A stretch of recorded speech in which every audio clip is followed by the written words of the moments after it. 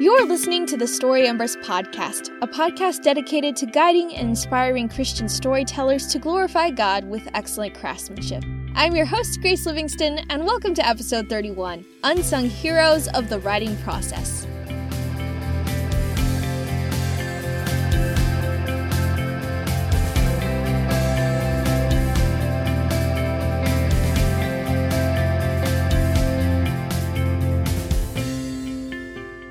Hey everyone, I'm Grace Livingston. I'm Brianna Storm Hilvetti. I'm Josiah DeGraff.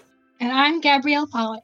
So excited to introduce some new voices on the podcast. For those who don't know, Brianna is our incredible managing editor at Story Embers, and Gabby is a stellar staff writer and our social media manager. I'm so thrilled to have both of them on for a couple of episodes over the next few months. So, getting to today's discussion, we're going to be taking a look at some of the hidden heroes behind a novel's creation, kind of taking a second to acknowledge that writing isn't a one-person show, and there's often a whole sort of team that's behind making sure readers get a polished and fully fleshed out story. So let's start with who are these unsung heroes we're talking about. Who wants to start us off?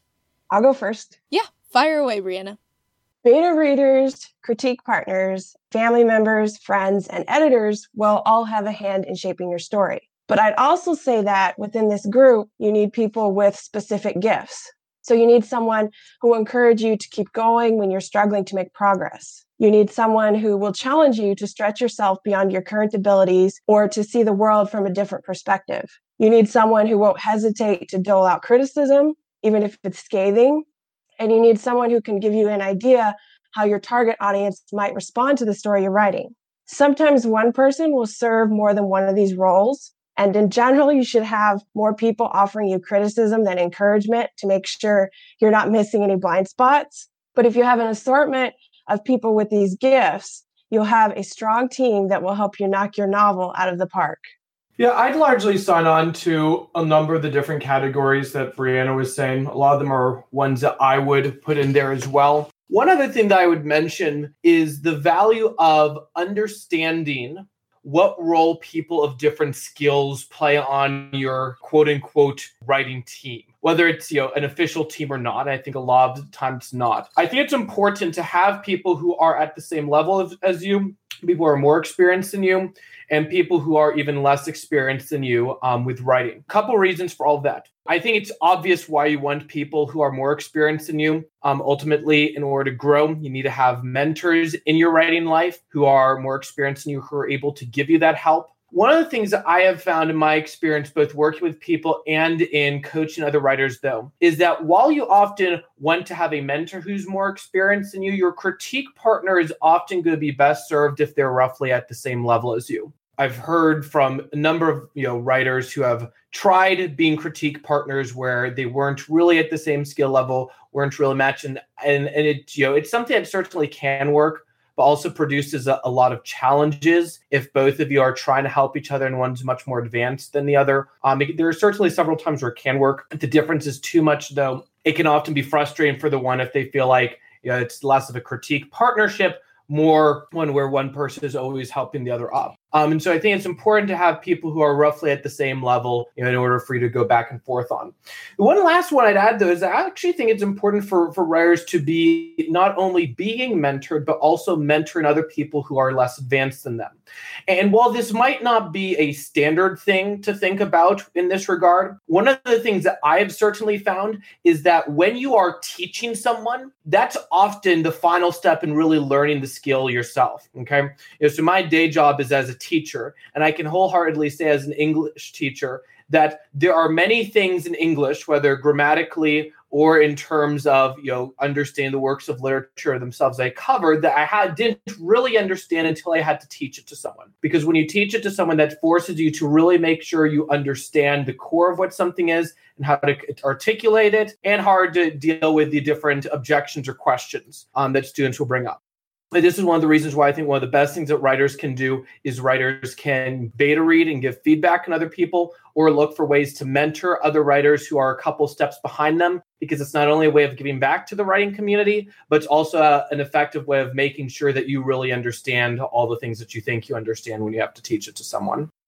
My goodness, guys, those are awesome thoughts. Just to tail end what you guys have said, I think it's also important that, well, for one, like you guys said, to surround us with other writers who can critique what we have, but it's also important for us to maybe involve non-writers into the process, like family and friends, as Brianna was saying. I think it's really important because sometimes we can get stuck in this like writer bubble where the only people reading our stuff are other writers. And that can kind of make us lose that outside perspective of what real readers are going to come to our book expecting and seeing. Gabby, are you trying to say that the average reader doesn't have a complicated understanding of character arcs and plot structure and isn't, directly looking for them in the story? Maybe. Well, there's a lot of people, I think, especially nowadays when we're analyzing movies and stories, who understand that sort of thing and are not writers. But I think people who just read for fun and who don't necessarily go to a story to pick out those sort of details kind of have this innocent wonder, and they don't make it so complicated, if that makes sense. They feel the way they feel because that's just how the story makes them feel, not because they know the writer's telling here or showing too much here. Yeah, I completely agree with being a bit facetious there with my original comment. But yeah, I think it is important that we're not only getting advice from people who know all the techniques we're using can give us feedback. But I agree that sometimes if you get too caught up in that, you can forget what it is that the average reader who doesn't understand those things looks for. Because when you misunderstand that sometimes if you look on movies on Rotten Tomatoes, sometimes there's a very big gulf between what the critic's review is and what the average audience review is. Now, the critic to the audience isn't a one-to-one comparison with the experienced writer in the audience. But I think it does go to show that there are some things where just because someone really experienced in the field likes it, there's a difference between what they like and what the average layperson likes. That's important to be writing for both. Now that we've looked at who some of these hidden heroes are, what specifically does each of them bring to the table? In my mind, there are three main different things that outside people can bring to writers. The first thing that it brings is feedback. And as we've been kind of getting at, feedback comes at a number of levels. It comes at the level of other writers who have written a lot, are familiar with the techniques, can give you feedback on that. It can come from the perspective of your average lay reader who isn't familiar with those things, but still has opinions on what kind of story they're looking for. It comes from the professional editors who have been trained to have a better eye for what the average reader has, or is able to give you feedback that fellow writers at your same skill level are able to have. Right? So there's one dimension there of feedback. I'd say that there is a second dimension there of just encouragement and support. I think that writers need those people who are, I think, while writers certainly need really critical people in their lives, they also need people who are not super critical, who are just going to enjoy the different things authors put out. And I think, while it might be easy for some writers to look down on that and say, oh, why would you need somebody who's just going to approve of everything you do? Well, writing takes a lot of heart. It takes a lot of work. And I think it's important to also have that balance there. I think it's important not to misunderstand that balance. Just because one person likes every word you say doesn't mean that everyone else will. But I think it's important for writers to have people in their lives who are encouraging them. And then finally, I think it's important for writers to have people in their lives who are going to provide them with accountability, just on the time management end of things and on keeping writing a priority. I know a number of writers where accountability was the number one thing that got them writing consistently. I don't think I can overstress how important accountability is in that measure. There are a few people who can be very consistent and dedicated to writing without an accountability partner. I've also tended to find that there are a lot of people who think they can do it without an accountability partner who actually don't. So I think it's important to be careful not to think too much of one's own abilities. Ouch. I feel called out, Josiah. How dare you? I'm, no comment, Gabby. No comment.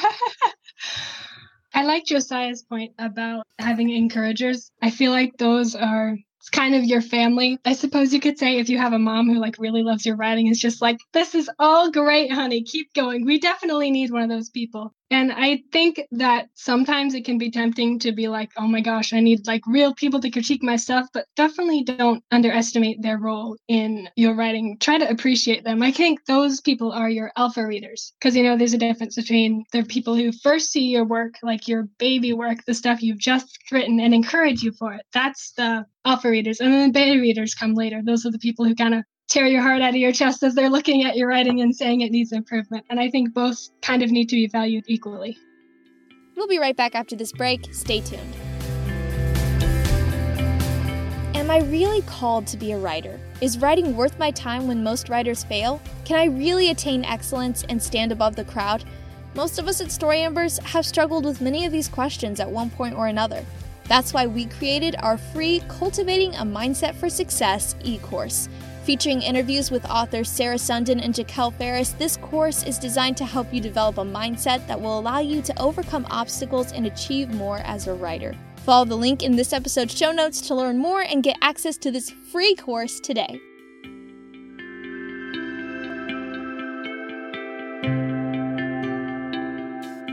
Welcome back to our discussion on the lesser-known heroes of the writing process. Our panelists have already talked about how editors, beta readers, and accountability partners can bring invaluable feedback and encouragement throughout the writing process. But now I want to transition to thinking about what it looks like when writers and these other team members work together. Specifically, what are some mistakes writers can make when working with these other team members? How can writers fail to use these unsung heroes effectively? I would say that the main problem is that sometimes writers listen too much or too little to the wrong people. So for instance, beta readers mean well, but they often act too much like cheerleaders or don't really know what they're talking about. It can help you see how a reader might react to your story and determine whether it's relatable or generally makes sense, but more complex issues may slip past them. Editors, however, sometimes get treated like enemies when they're actually a writer's greatest ally, because they'll tell you the hard truth about where your story could be better. Until a writer realizes that an editor's goal is to make the book better, improve the reader's experience, and help the author build a reputation for quality work, the two won't work together effectively. The relationship needs to be based on mutual respect. Yeah, I'm just going to kind of jump onto some of the things that Brianna is saying here. I largely agree with those points. One of the things I've found with beta readers is, while the beta readers I've had often are giving feedback, and it's good feedback, and they are pointing out issues, and they are looking at problems, I've also found that the types of problems they point out also can be distinct from the problems that, say, an agent or an editor who's going over the piece trying to decide, well, do I want to accept this, is going to find. Okay. Now, if a beta reader finds a problem, it's likely that the professional editor or the literary agent or the publisher is going to find the same thing. But I think one of the things to keep in mind is that when we're talking about the professional writing world, when you are going up against a number of other really talented people, publishers, agents, etc., are going to be more picky because they can afford to be. So while the beta reader, they're just looking at your book. They don't need to be picky. The agent who's comparing your book to 9 others that have all been queried to them and they're trying to figure out who to represent, they're going to be more picky. And as a result, they've been able to train an eye for things that the average layperson simply hasn't had to train yet. I'd also say that when we're talking about editors, it's also important to understand that there are a variety of different uses of the term that can mean very different things. One of the things that I've noticed over the past 5 years online, I'm sure this has been the case beforehand, but I've been noticing it more so in my circles now than it was before, is there's a wide range in terms of editors, in terms of what qualifications, do the different people, who are marked as editors have. There is a big difference between, say, the writer who has, editing on the side, who's charging something like $50 to $100 for a critique, and the professional editor who has, taken a lot of training on this, has a lot of credentials, has a lot of experience, is going to charge something like a couple thousand for editing the book, because that's the rate that professional editors tend to charge. So I also think it's important for writers to understand the difference, realize that you're going to get what you pay for in terms of that. The editor you hire for $100 is going to give you feedback and critique.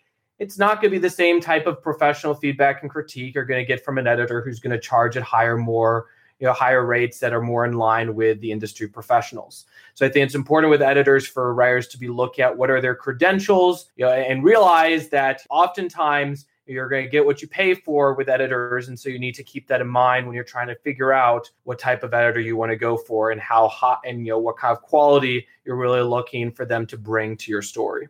Yeah, those are great thoughts, guys. You guys have been talking about editors and things, and I was just thinking that in order to use editors and beta readers correctly in whatever stage of writing that you're on, I think you need to have the correct expectations as well. So you can't send off your book to an editor or like a beta reader and expect them to be like, oh my goodness, this is so good. I have no critiques. I'm just going to praise you for it. Editors and beta readers are there to make it better, and that means pointing out the flaws. So sometimes it's really easy to subconsciously think this is the best thing in the world, and they're not going to have very many critiques on it. So that is a mindset definitely to be wary of, because it also lends itself to pride. Because when editors point out flaws in your work and you went in thinking that it was the best thing in the world, you're not going to be so willing to change things or listen to them when they have wise counsel. Yeah, and the other thing I'll also throw onto that is to be thoughtful about what type of feedback are you looking from different beta readers or editors. One of the things that I've shifted to doing over the past 4 years is with beta readers, because not all of my beta readers have a lot of writing experience. Some of them are just people who read the genre. They're not necessarily people who can diagnose why they feel certain ways or why they didn't like different things in the manuscript. Is I'll often ask them more reader response questions where if they have feedback or critique to give, I'm all for that.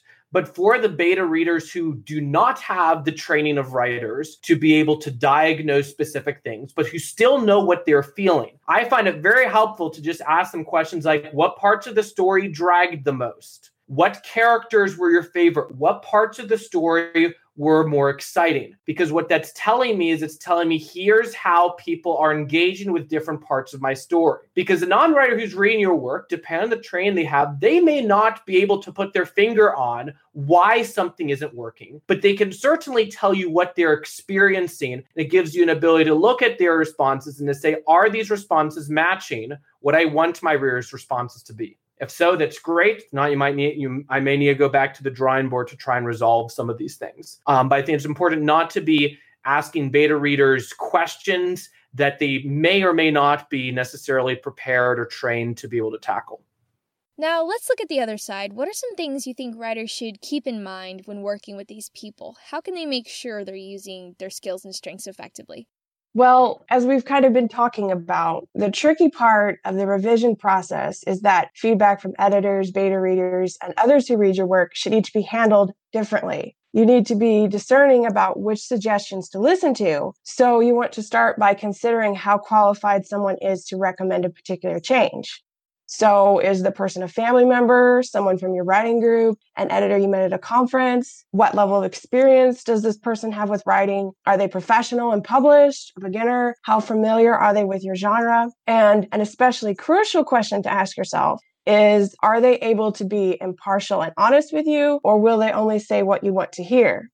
Of course, this doesn't mean that family and friends won't give helpful suggestions or that an editor is always right. First, you need to make sure you're not being overly protective of your writing, but you also shouldn't allow someone with poor grammar to dictate where you place commas, or someone who has never written or read your genre to govern how you shape the plot. You always want to defer to the person with more knowledge and experience, and never disregard professional guidance in favor of amateur opinion that appeases your personal preferences. That was fabulous. I love that, Brianna. Oh my goodness. Small thing I have to add, Brianna had a lot of great thoughts, so she kind of covered a lot of good ground. But remember, especially when you're working with beta readers, that they aren't usually paid to do this sort of thing. So they won't always meet deadlines, or they won't always get your entire book through to you on time. I know I'm a beta reader and I'm really bad at deadlines. So just have mercy on them. They're humans. Thank them for what they've done and kind of chill when they're not exactly on the same schedule as you are. I'll say kind of outside of we've been talking a lot about the types of people in your quote unquote team who are tasked with giving you feedback. One of the things I think it's important for the other two sides of the spectrum, those who are giving you support and those who are giving you accountability, is I think that a lot of what you need on that front is simply the initiative to ask on that front. Say, look, I need accountability to help to keep each other accountable in this area, and simply realizing that you need those sorts of people, and then looking for ways to find people where both of you can help each other. I think that inertia can be one of the biggest challenges for writers on this front. And so I think it's important to simply realize, I need this person, and then you see if you can find someone where you can both help each other, and then make expectations clear.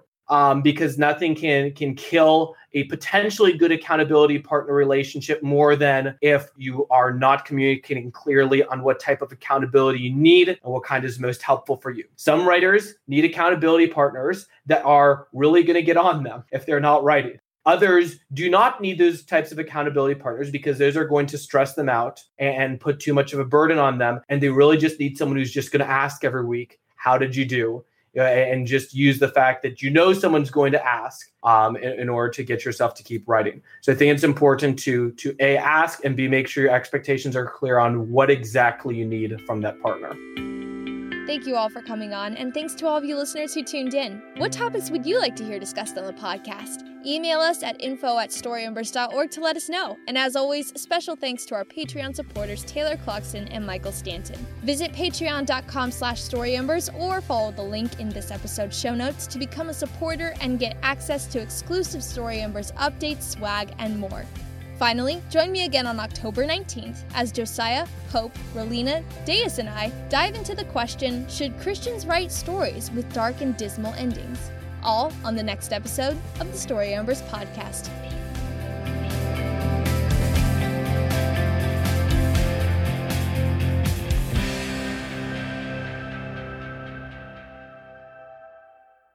Can everybody go through and just say a sentence like, hi, my name is, or something, so I can check mics? My name is Anita Montoya, who killed my father, prepare to die.